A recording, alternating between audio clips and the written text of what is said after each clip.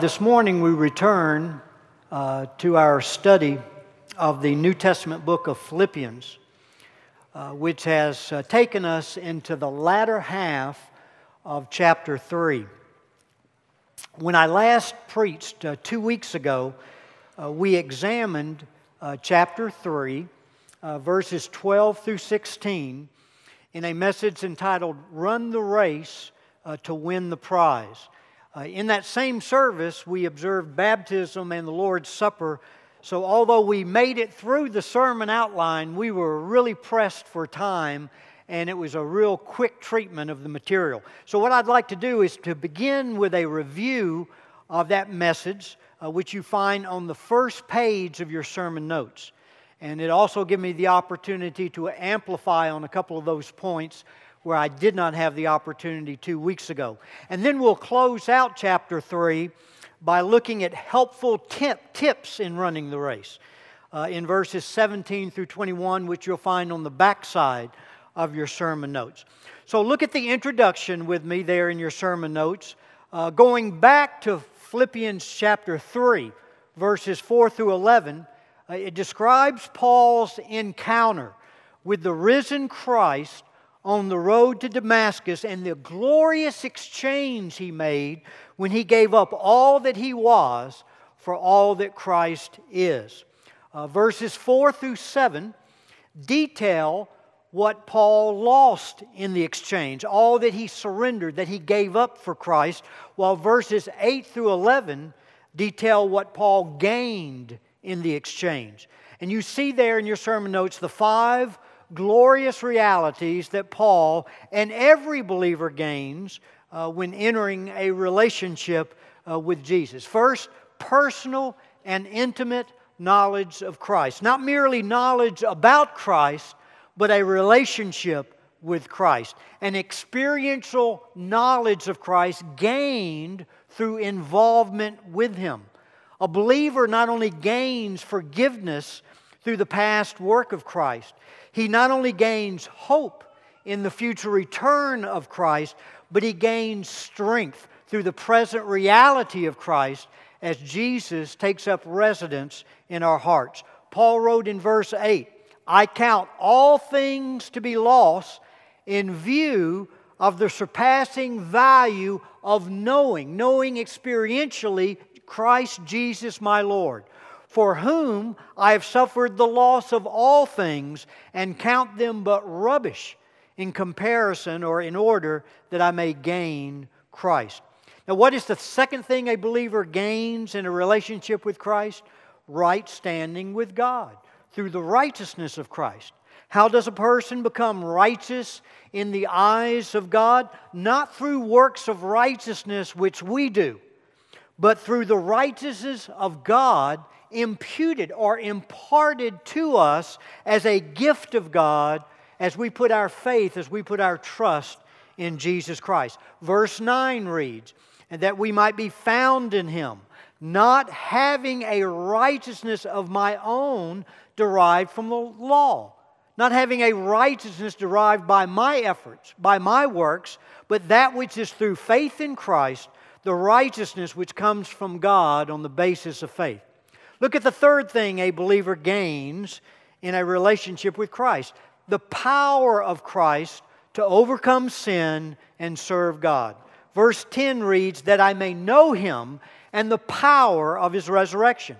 The resurrection is not just a historical event in the life of Christ. It is a power available to the believer today, in this very moment. That's why we read in Ephesians 3:20, "Now to Him," to Jesus, "who is able to do exceeding abundantly beyond all we could ask or think." How? According to the power that works in us, that same power that raised Jesus from the dead. The fourth thing a believer gains in a relationship with Christ is the fellowship of Christ in suffering. In Christ, I gain a comforter in my suffering. There's not anything I will ever walk through in life alone. He will always be there with me to comfort, to encourage, to strengthen, to guide. Verse 10 reads, in the fellowship of His sufferings, being conformed to His death. And then the fifth thing a believer gains through a relationship with Christ is sharing in the future glory of Christ. The believer's future, here's the believer's future. It is a resurrected body to reign and rule with Jesus in an eternal romance. Verse 11 reads, in order that I may obtain to the resurrection from the dead. Now, continuing in that last paragraph of the introduction, moving into Philippians 3, verses 12 through 16, we discover that despite all Paul gained in Christ, this did not lead him to passivity in his Christian faith, but created an intense desire to go deeper in his relationship with Christ and to pursue the goal of becoming more and more like Christ. Paul uses the metaphor of a race in these verses to illustrate the effort that is worthy in the pursuit of the infinite prize of Christ. Now, before we look at the race metaphor, let me give you another analogy that might be helpful in understanding the intense desire that a believer should have to grow deeper in his relationship with Christ. Marriage is the union of a man and woman in a relationship in which they become husband and wife. And that's true despite the Supreme Court's ruling. That is what marriage is. But here's my point. The fact that a couple has a marriage ceremony, the fact that they enter the marriage union, does not guarantee a successful or fulfilling relationship.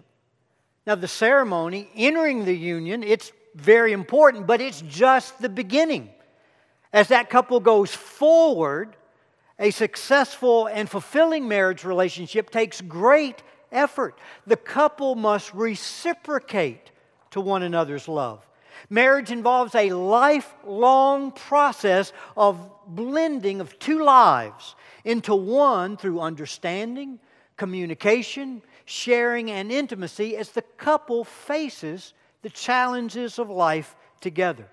Now, in the same way, when a person is converted and enters a union with Christ, conversion alone does not guarantee a successful and fulfilling relationship with Christ, any more than a marriage ceremony guarantees the marriage couple a successful and fulfilling relationship. Now, praise God, in our union with Christ, He will forever remain faithful to us. He will never dissolve the relationship. Once captured by Christ's love, there is no escape. But for the relationship to be successful and fulfilling, we must reciprocate to His love. In Philippians 3, Paul is not only rejoicing in all that he gained in his union with Christ, those 5 glorious realities we looked at a moment ago, a personal relationship with Christ, the righteousness of Christ, power to overcome sin and serve God, a comforter in suffering, and a glorious future with Christ. But he is expressing in this chapter his intense passion to reciprocate to Christ's love and experience all those things in their fullness.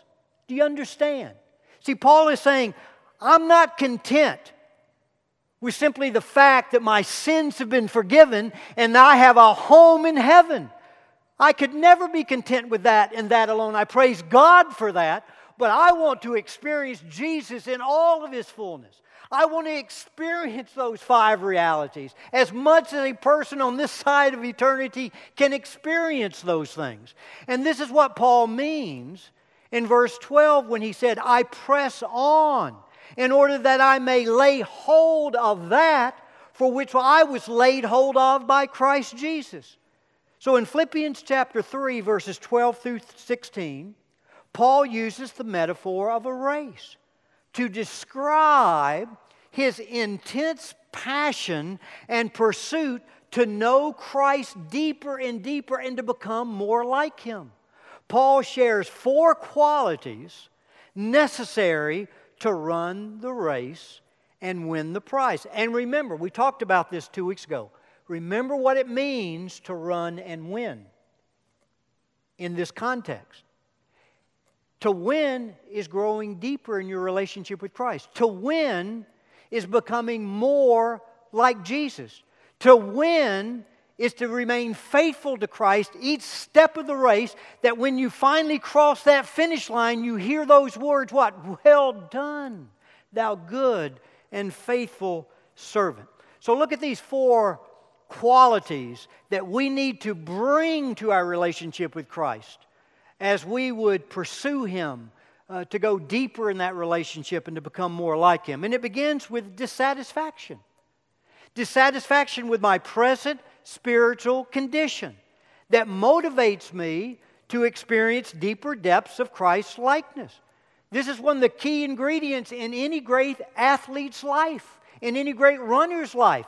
They never are satisfied with what they have presently obtained. They always realize there's more. They're always after improving their skills, improving the gifts that God has given them. So we need to know a holy dissatisfaction with our present spiritual condition. A dissatisfaction that doesn't bring me down into condemnation and discouragement, but motivates me to experience deeper depths of Christ's likeness. Look at what Paul wrote in verse 12. Not that I have already obtained it or have already become perfect, but I press on. I go forward in order that I may lay hold of that for which I also was laid hold of by Christ Jesus. The great pastor and preacher A.W. Tozer wrote, complacency is the deadly enemy of spiritual progress. And that is true. He said the contented soul is the stagnant soul. When speaking of earthly goods, Paul could say, I have learned to be content. But when referring to his spiritual life, he testified, I press toward the mark. 2 weeks ago we looked at the church at Laodicea, the lukewarm church. And remember Jesus said, I wish you were hot. I even would prefer you being cold over what you are, just lukewarm, apathetic, complacent, thinking that you're spiritually fine, but you've just really put it on autopilot, and you really don't have a passion to pursue me, to go deeper in your relationship with me. And he told that church that apathy, that complacency actually nauseated him. It made him sick. So where are you? Are you hot? Are you cold? Or have you just become lukewarm, complacent? Look at the second thing that's required to run and win the race. Concentration. And concentration on one thing. Remaining faithful to Christ each step of the race in order to cross the finish line a winner. Look at verse 13. He says, Brethren, I do not regard myself as having laid hold of it yet, but one thing I do, one thing, forgetting what lies behind and reaching forward to what lies ahead. And again, we're reviewing the message from 2 weeks ago. And this is one area that I'd like to amplify right now. I didn't have time 2 weeks ago. In your pursuit of Christ, now listen very carefully, in that pursuit and as you run the race, you cannot allow yourself to be distracted, to be slowed down by past sorrow, sin, or success.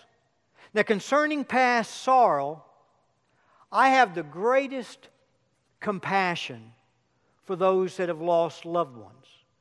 I've had a significant part of my counseling ministry over the years related to dealing with those in grief.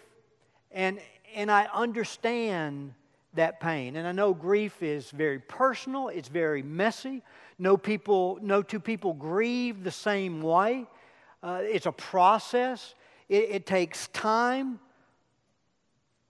But let me tenderly and lovingly say, as tenderly and as lovingly as I possibly can say it, there comes a point in dealing with grief where you must resolve, I am going to stop looking back at what I lost, and I'm going to start looking forward to my future with Christ.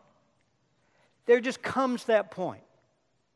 And if you're struggling with grief and looking back and it has either slowed you in the race or even stopped you in your tracks, I encourage you by God's grace, stop looking back. Jesus has a glorious future ahead of you, and resolve to press forward even in the midst of the grief and in the pain. Now, concerning past sin, it is impossible to run the race while carrying the weight of unresolved guilt or bitterness. But praise God, there's no need to carry guilt or bitterness. You can shed yourself of that weight. If your weight is guilt, then you shed it how? By trusting God's mercy, demonstrated to you through the shedding of Christ's blood on the cross as He died for the penalty of your sin. I had a very dear friend recently. Matter of fact, at the pregnancy center meeting I was just in Columbus, Ohio, that gave this to me. It's a wonderful prayer for divine mercy. And just in part, the prayer reads this way: I have offended you grievously, O beloved Redeemer. But it would be still worse if I were to offend you by thinking that you were lacking in goodness to forgive me. I would rather He deprive me of everything else than the trust I have in your mercy. Should I fall 100 times, or should my crimes be 100 times worse than they actually are, I would continue to trust in your mercy. Take your Bibles just a moment. Let me just give you a marvelous scripture passage along this lines. And if you're struggling with guilt, something you can resort to. Psalm 32. Psalm 32 is a psalm of David.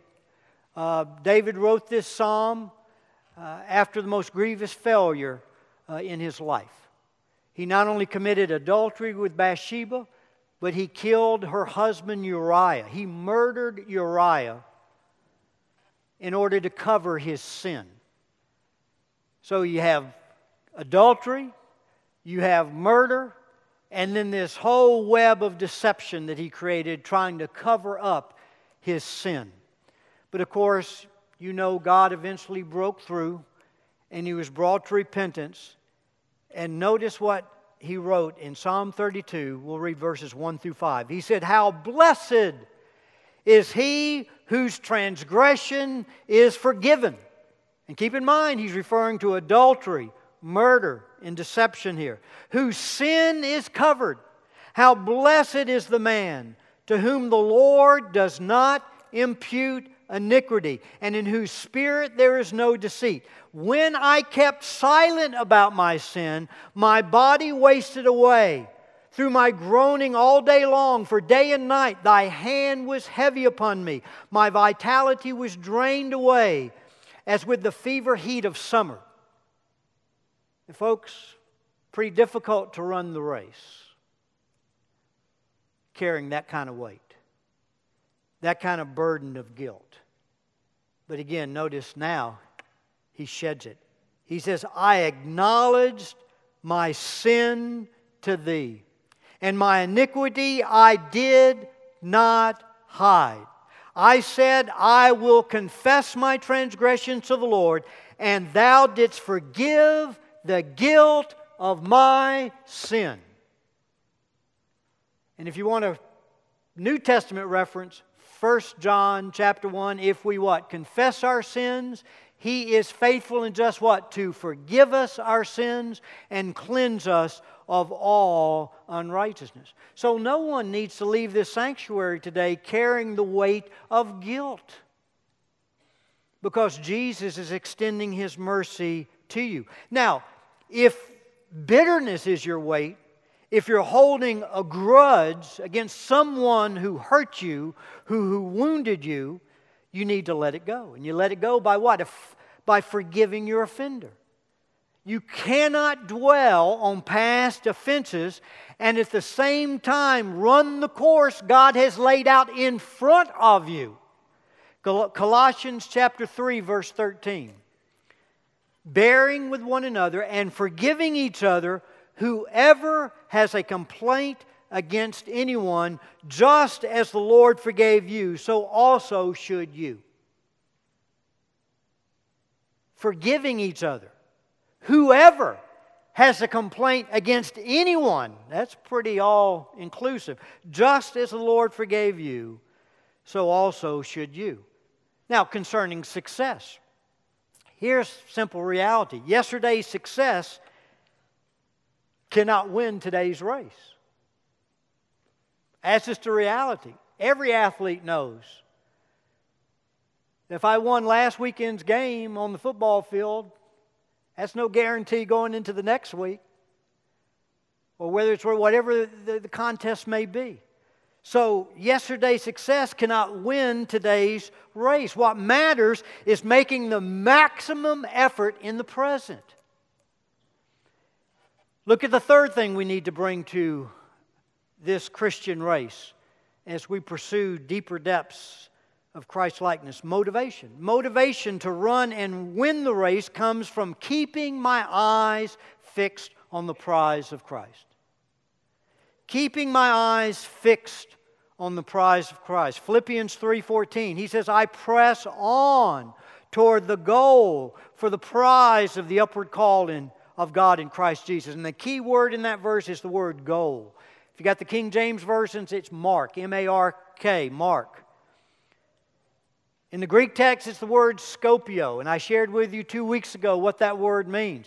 It means to have your head erect, looking forward, and you're riveted, you're focused on one singular object, just oblivious of everything else, of all other distractions, and your one goal in life is to go forward, to apprehend that object and to make it your own. Powerful word in the Greek text. So Paul is saying, this is how I live my life.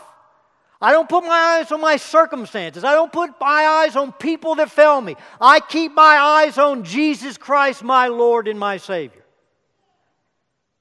And my one goal in life is to go forward, is to know Him, is to apprehend Him, is to lay hold of Him, and to please Him in all things. And then the last thing that we looked at 2 weeks ago was the matter of discipline. It takes discipline to run and win the race. Discipline and training standards without which no one wins the race. We're talking about things getting in the Word of God, getting in prayer, developing friendships within the body of Christ where you can know mutual encouragement and accountability to one another. All that's necessary to run and win the race. Look at verses 15 and 16. Let us therefore, as many as are perfect, that word would be mature, have this attitude. And if anything you have a different attitude, God will reveal that also to you. However, let us keep living by the same standard to which we've obtained. 2 weeks ago, we looked at the 1 Corinthians 9, 1 Corinthians 10 passage. We won't turn there again. We did have opportunity to deal with that, I felt, adequately.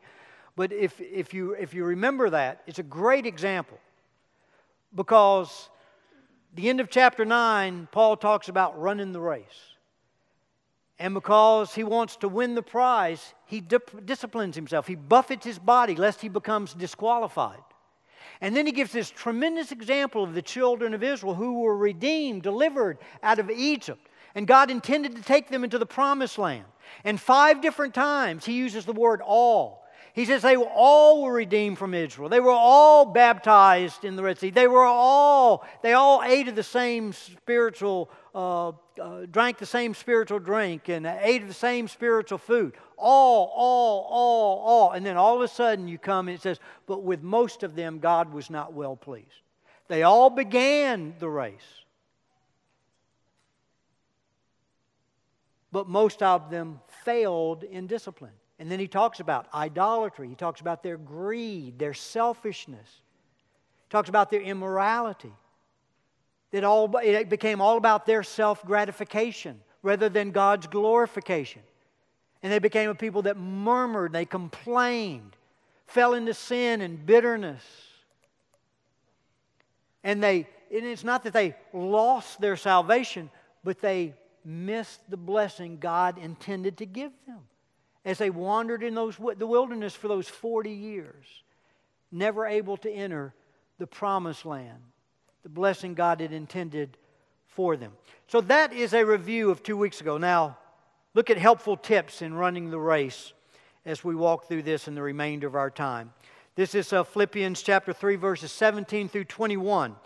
And the first helpful tip is to follow godly examples who pursue Christ-like sanctification. Follow godly examples who pursue Christ-like sanctification. Look at Philippians chapter 3, verse 17. Brethren, join in following my example and observe those who walk according to the pattern that you have in us. And we've already seen in our study of Philippians, Paul not only uses his own life as an example, but he raised up the life of what? Timothy and Epaphroditus as examples to follow. Men to focus in on and to pattern your life after them. Look at Philippians 4, verse 9, just a great cross-reference. Paul says, the things you have learned and received and heard and seen in me, practice these things, and the God of peace shall be with you. In other words, he's saying, follow my example. Now, let me just be very transparent for a moment. Let me just open my heart to you. Andy Merritt is not what I ought to be. All you need to do is ask my wife and my children, and they'll tell you that. But at the same time, by God's grace, I can say I'm definitely not what I used to be. And I've walked with God now since 1970. And I've known God's grace. And I just want you to know, the messages that I share on Sunday, these are not messages just prepared in a study. I do my best to wed this with life and the lessons that God has taught me. And the reason I provide you sermon notes is something that you can take with you, that you can continue to reflect upon and to practice in your life. And how many times have I said from this pulpit, listening to a message has never changed the first person. It's acting on the message. It's practicing the truth. And how do you run the race? You run the race one step at a time. And I just use this opportunity to one more time encourage you. Take the sermon notes. Take the scripture references. And just zero on one area. I know I often give you a lot. Don't get overwhelmed with that. Just grab hold of one area every Sunday and commit yourself. I'm leaving here to put that into practice. So possibly this Sunday, maybe God spoke to you about your need to stop looking back to a past sorrow and to begin looking forward to your future with Christ. Or maybe you've been dealing with guilt. And you've been trying to cover that sin, and God has spoke to you this morning. You need to confess that. You need to acknowledge that before God. You need to be able to wipe that slate clean, to shed yourself of that weight. It may be the issue of bitterness. It may be to develop to follow a godly example, to find a woman friend or a male friend that you could connect with that would aid you in running the race. Just pick one area. That's how growth happens. It's one step at a time. And it's being intentional and it's being deliberate. My life evolved around athletics for so many, many years at a very high level. I've never known any athlete that's worth anything that didn't come to his trade with being very deliberate, being very intentional, and providing maximum effort. And why should we not do that in our relationship with Christ? Is He not worthy of that?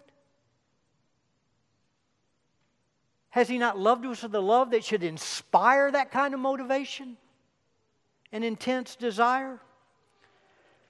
Look at the second tip. We're not only to follow godly examples who pursue Christ-like sanctification, we're to flee false teachers who pursue selfish gratification. This was one of the greatest concerns in Paul's ministry as he dealt with these churches, to protect the flock from false teachers that would turn them away from the cross to pursue selfish gratification. Look at verses 18 and 19. He says, "For many walk, of whom I often told you." Notice, when he was there at Philippi, this is something he often warned them about. And he says, "And now tell you, even weeping, that they are enemies of the cross of Christ, whose end is destruction, whose God is their appetite, and whose glory is in their shame, who set their minds on earthly things." Now, if you've been with us throughout this entire study, it's very obvious that one of the very specific applications is to the Judaizers that Paul dealt with earlier in chapter 3. Judaizers who were trying to add works to faith. They said, believing and trusting Christ alone is not adequate.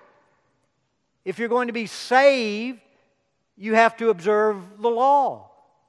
You have to, through works, gain acceptance with God. So he's definitely referring to those, but in our day, there are really two primary areas where we're confronted with false teaching. The first is the health, wealth, and prosperity gospel. Name it and claim it. Where, God's going to give you every dream that you ever want. It's where God is reduced to like a genie in the bottle that will give you your three wishes. Instead of realizing, no, He doesn't exist to serve us, we exist to serve Him. And it's in serving Him that we find true joy and fulfillment and satisfaction. And the other area is what you could call a marketing approach to the gospel. And this is what we're seeing in many of our even evangelical churches, where Jesus is viewed as the product, the congregation or man, people are viewed as the consumer. And so how can I package Jesus so that He'll be very attractive to people? And what happens with that type of approach is what? They take all the hard things out. In other words, they focus on all the benefits, but none of the responsibilities of Christianity. You hear an absence of repentance, an absence of sin, an absence of a message of holiness. It's all about man's felt needs instead of, again, God's glorification. And that brings me to what is the common denominator in both of those false teachings, whether it's the health, wealth, and prosperity folks, name it and claim it folks, or whether it's this marketing approach to the gospel. The common denominator is they both focus on the gratification of man. That's where the focus is, not the glorification of God. 2 Timothy chapter 4, and I'm going to be sharing right now a number of verses that you won't find in your sermon notes. And so you can just put these references on the side column, or I'll be glad to provide this through the Edge or in the Lightner in the next couple of weeks if you just want to sit back and relax. But 2 Timothy chapter 4, verses 3 and 4 reads, "For a time is coming," and we're at that time, "when people will no longer listen to sound and wholesome teaching. They will follow their own desires." Their own selfish desires, and will look for teachers who will tell them whatever their itching ears want to hear. They will reject the truth and chase after myths. Now look in your sermon notes, look at the 4 marks of the enemies of the cross. Look at 4 marks of false teachers. Look at their destiny. It's judgment. Paul said there in Philippians 3, whose end is destruction. What are their desires? Well, their desires are out of control. The passage says, whose God is their appetite. And they're not trying to resist those selfish desires, those fleshly appetites. They are feeding them. And even using Christianity as a cloak in order to get what they want, to get wealthy, or whatever it might be.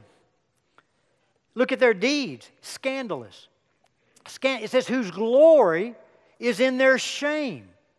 Let me give you a great cross-reference. 2 Peter chapter 2, verses 13 and 14. 2 Peter chapter 2, verses 13 and 14 reads, referring to these false teachers, they count it a pleasure to revel in the daytime.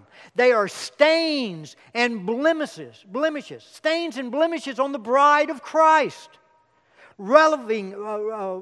carousing in their deceptions as they carouse with you, having eyes full of adultery, and that never cease from sin, enticing unstable souls, having a heart trained in greed, accursed children. And most of you have lived long enough. I mean, eventually most of these false teachers are exposed for their greed. They're exposed for their sexual immorality.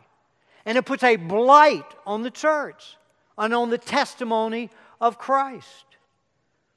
And then their disposition. What's their disposition? Selfish-minded. He says, who set their minds on earthly things. They're not looking to heaven. They're not looking to Christ. It's all about them. And manipulating people for their own purposes. And let me mention, and again, this is not in your notes, let me mention very, very quickly 3 tricks of their trade, because I want you to be able to be very discerning. 3 tricks of the trade of false teachers. First, they will exploit you with persuasive words. They will exploit you with persuasive words. 2 Peter chapter 2, verse 3 says, and in their greed, they will exploit you with false words. Romans chapter 16, verses 17 and 18. Stay away from them. Stay away from them. Such people are not serving Christ our Lord. They are serving their own personal interests. By smooth talk and glowing words, they deceive innocent people. Now listen, beloved, listen very carefully. False teachers teach truth, but they very subtly mix error with the truth.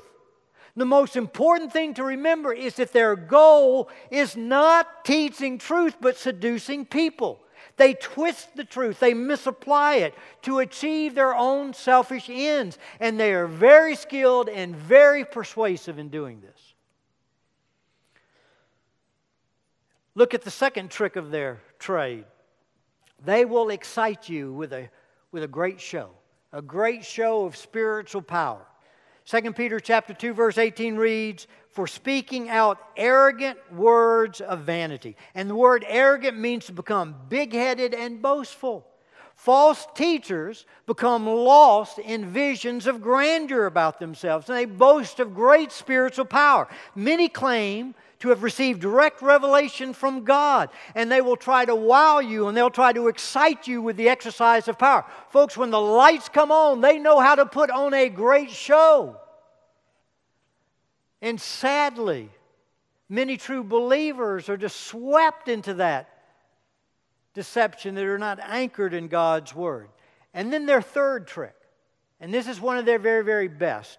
They entice you. They will entice you with the promise of freedom from pain and personal gratification. If you listen to their message, that's typically the very heart of it.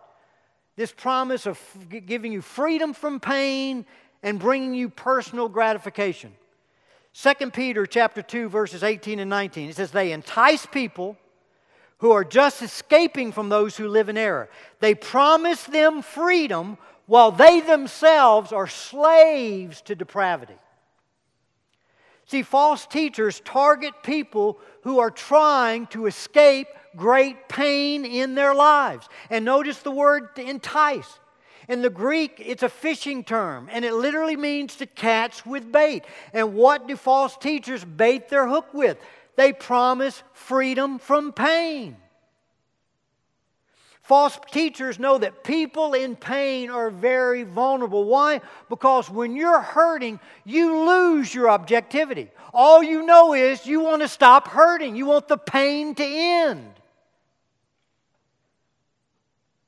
So the false teachers, masquerading as loving, caring shepherds, they promise all sorts of things, while they themselves are the slaves, as he mentioned, to depravity. So there you have the subversion of false teachers, the three tricks of their trade. They exploit you with persuasive words, they will excite you with a show of power, and they'll entice you with the freedom from pain and the promise of personal gratification. And my advice is don't take the bait. Now look at those. These are five important questions to answer before following any minister. Now listen to me. This is what I'm telling you need to do. Before you ever subject yourself to any man or woman's ministry, whether it be my ministry from this pulpit, or any pastor, or any radio or TV preacher or minister, whoever it might be, you need to try to answer these five questions. In other words, before you get so really excited about this ministry they've built, you need to examine the lives they live, because you need to understand what false teachers do. They will confess Christ publicly, but privately their lives deny Him. So the first question you need is this minister under strong accountability? Who is he accountable to? I mean, is he just a lone wolf out there, has no accountability to any group, to anybody, any organization, to anything at all? See, of the 21 New Testament qualifications for a Christian leader, 20 of the 21 deal with a man's character and his home life. So never put yourself under the ministry of someone who's not accountable and does not know strong accountability for his life, for his finances. Look at the second question.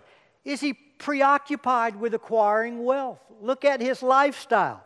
The Bible says a minister is to be free from the love of money, not fond of sordid gain. A minister shouldn't be so much concerned with increasing his standard of living as increasing his standard of giving, to be an example to the flock. The third question, is he skilled in accurately handling God's Word? See, most heresies are truth out of balance, taught by men not trained in biblical interpretation. Fourth question, and one of the most important, does he teach the whole counsel of God's Word? Look at that next statement. The issue for a false teacher is not truth, but seduction. Therefore, he gives people what they want to hear, not what they ought to hear. And then that next statement is the most important thing you'll hear me say about false teachers this morning. Examine not only what he teaches, but what he fails to teach. Listen, not only what this man or woman is teaching, but what are they not saying? Are you hearing repentance? Are you hearing holiness? Are you hearing the glorification of Jesus Christ? Or is it just all about me and what I need, what I want? Listen, not only to what they teach, but what they leave out. So do they teach the whole counsel of God? And then the fifth question, is this person committed to his home? The home is where the heart is revealed. And a false teacher does not want his heart exposed. So we're looking at helpful tips in running the race. So we're to follow godly examples who pursue Christ-like sanctification. We're to flee false teachers who pursue selfish gratification. And then lastly, we're to focus on Christ's return and future glorification. Look at Philippians chapter 3, the last two verses in that chapter, verses 20 and 21. For our citizenship is in where? Heaven. This is not my home.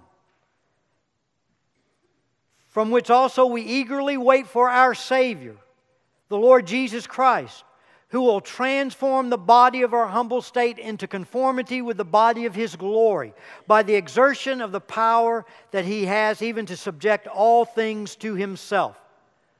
As believers, we are to live in the future tense. The return of Christ is our primary motivation to live a godly life. We realize that that return is also going to provide for us accountability as we will stand before Christ to give an account of our lives and how we did pursue Him, the passion in which we pursued Him with, how deliberate and intentional we were in running the race and hopefully winning the race. Circle that word subject right there at the end, and I'll stop with this, subject. You know, that word means to get up under, the authority of someone. And it's talking about the fact that, of course, our citizenship is in heaven, our bridegroom is heaven, so we're not waiting just for an event. We're waiting for Him, the bridegroom, to come for His bride. And it says when that happens, what? He will transform these bodies of ours, where there's coming a day where we'll actually be delivered not only from the penalty of sin and the power of sin, but what? From the very presence of sin. To be perfectly pure as He is pure. But folks, we need to subject ourselves now to the authority of God. Like we sang earlier, Lord, we surrender. Do what you want to do. We want to see you move. Do what you want to do. We submit to your authority, to serve your agenda, to seek your approval. And so, Lord, give us the grace to faithfully run the race and to be able to cross that finish line a winner. Father, thank you for the encouragement, the exhortation we've received over the last couple of messages to run the race and to run it in such a way to win the prize, knowing the prize is Jesus. The prize is a deeper relationship with Him. The prize is greater depths of Christ's likeness as His life would be formed in us to be displayed through us.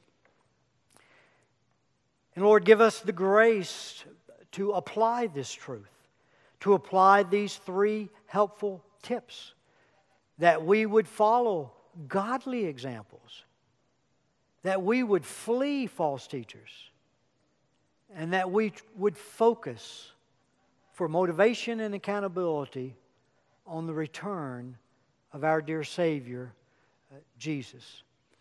So, Father, thank you for your great love in sending your Son. Thank you that He ran the race that you set before Him, and He remained faithful to the point of death, even death on a cross.